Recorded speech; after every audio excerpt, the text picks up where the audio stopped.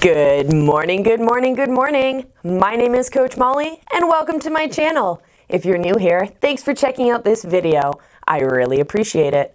I hope you subscribe, stick around, and take a chance on yourself because here at Three Pines Leadership, we strive for balance in all aspects of our lives. We know that each of us has a gift and a light to shine on the world.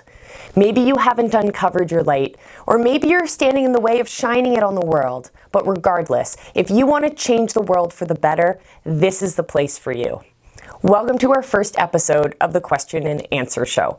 Once a week, I'm going to jump on here and answer your questions, so make sure you send them to us on our Facebook page or our Instagram page, or you can comment on the Q&A videos on YouTube.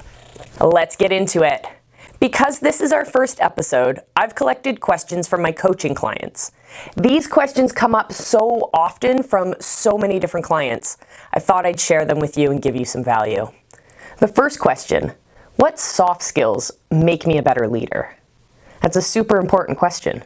Employers and teams are looking not just for your book learning, like your degrees, diplomas, or other representations of formal education. More and more often, they're looking for transferable skills. These are the top 5 soft skills that will boost your leadership abilities. Number 1, communication. Leaders must be able to communicate. And as Dr. Phil says, no matter how flat you make a pancake, it always has 2 sides. Communication is both sending a message and receiving it. Great leaders can effectively send messages through body language, inflection, message crafting, and so on. Great leaders can often listen to concerns, ideas, and questions from their team. Great leaders are great communicators. Number 2 is awareness. Be aware of your surroundings, your competition, the strengths of your team, the challenges you might face, and opportunities for growth internally. Be tuned into your team. Number 3 is innovation.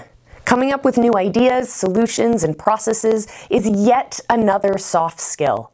Get your head out of the sand and look past the traditional ways of getting work done. Look at how you can help make work better. Remember, these ideas can come from your team. A great leader recognizes a great idea when they see it. Number 4 is honesty and integrity.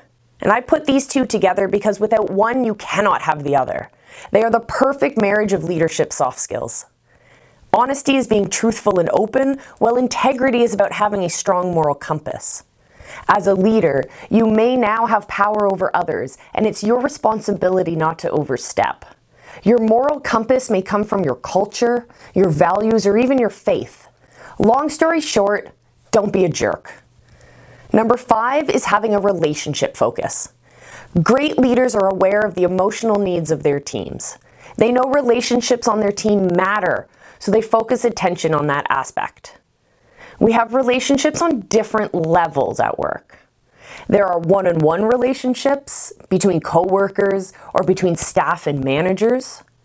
Or there's larger group dynamics and personality conflicts. No team has ever existed where there wasn't even a small relationship conflict. Question 2. Are leadership courses worth it?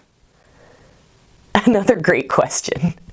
I could write a book on this topic actually, but for the purpose of this video, I'll keep my response to the point. The Coles Note answer is yes, absolutely. If you go into the course with an open mind, you'll get so much out of the experience. There's always something new to learn, even if you've been studying the topic for a while.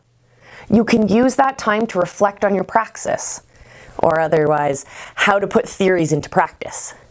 I've been to countless leadership seminars, workshops, and retreats. Each one is different. Each facilitator or speaker is different. Each group of participants is different. It's like they say, you can never walk into the same river twice. But a word of caution. Make sure you do your research first. There are plenty of courses designed for absolute beginners that may not serve you at the level you're looking for. Some courses are also designed for a specific audience in mind. So again, they might not be designed to serve you and your needs. I suggest reaching out to the course designer, facilitator, or instructor and asking about the course objectives. Here's a hot tip. If they can't give you a clear and concise list of course objectives, it's likely that the course isn't designed very well and it's not very organized. Question number 3 is from Sarah in Thornhill, who emailed this question. Hi, I'm shy. I'm really quiet. My nickname is Mouse for a reason. Even though I'm uncomfortable as the center of attention, can I still be a leader? Thanks for the question, Sarah. My answer is a resounding yes. The quiet leader is sometimes the most effective leader. Each leader comes to the table with a unique set of experiences, talents, and what I call superpowers. Maybe your superpower is creating a space for others to think. Or maybe your superpower is creating space for others in your team to step up. If you build confidence in your team members by celebrating their successes, you may be able to step back from your leadership post and let your team lead themselves. It doesn't take a loud voice to lead. Well, that's it for this week's question and answer session.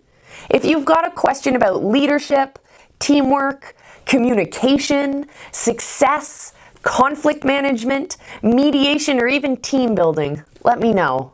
You can email me your questions at 3pinesleadership@gmail.com or by commenting on the Q&A videos on our YouTube channel. Oh, and I have one more piece of great news.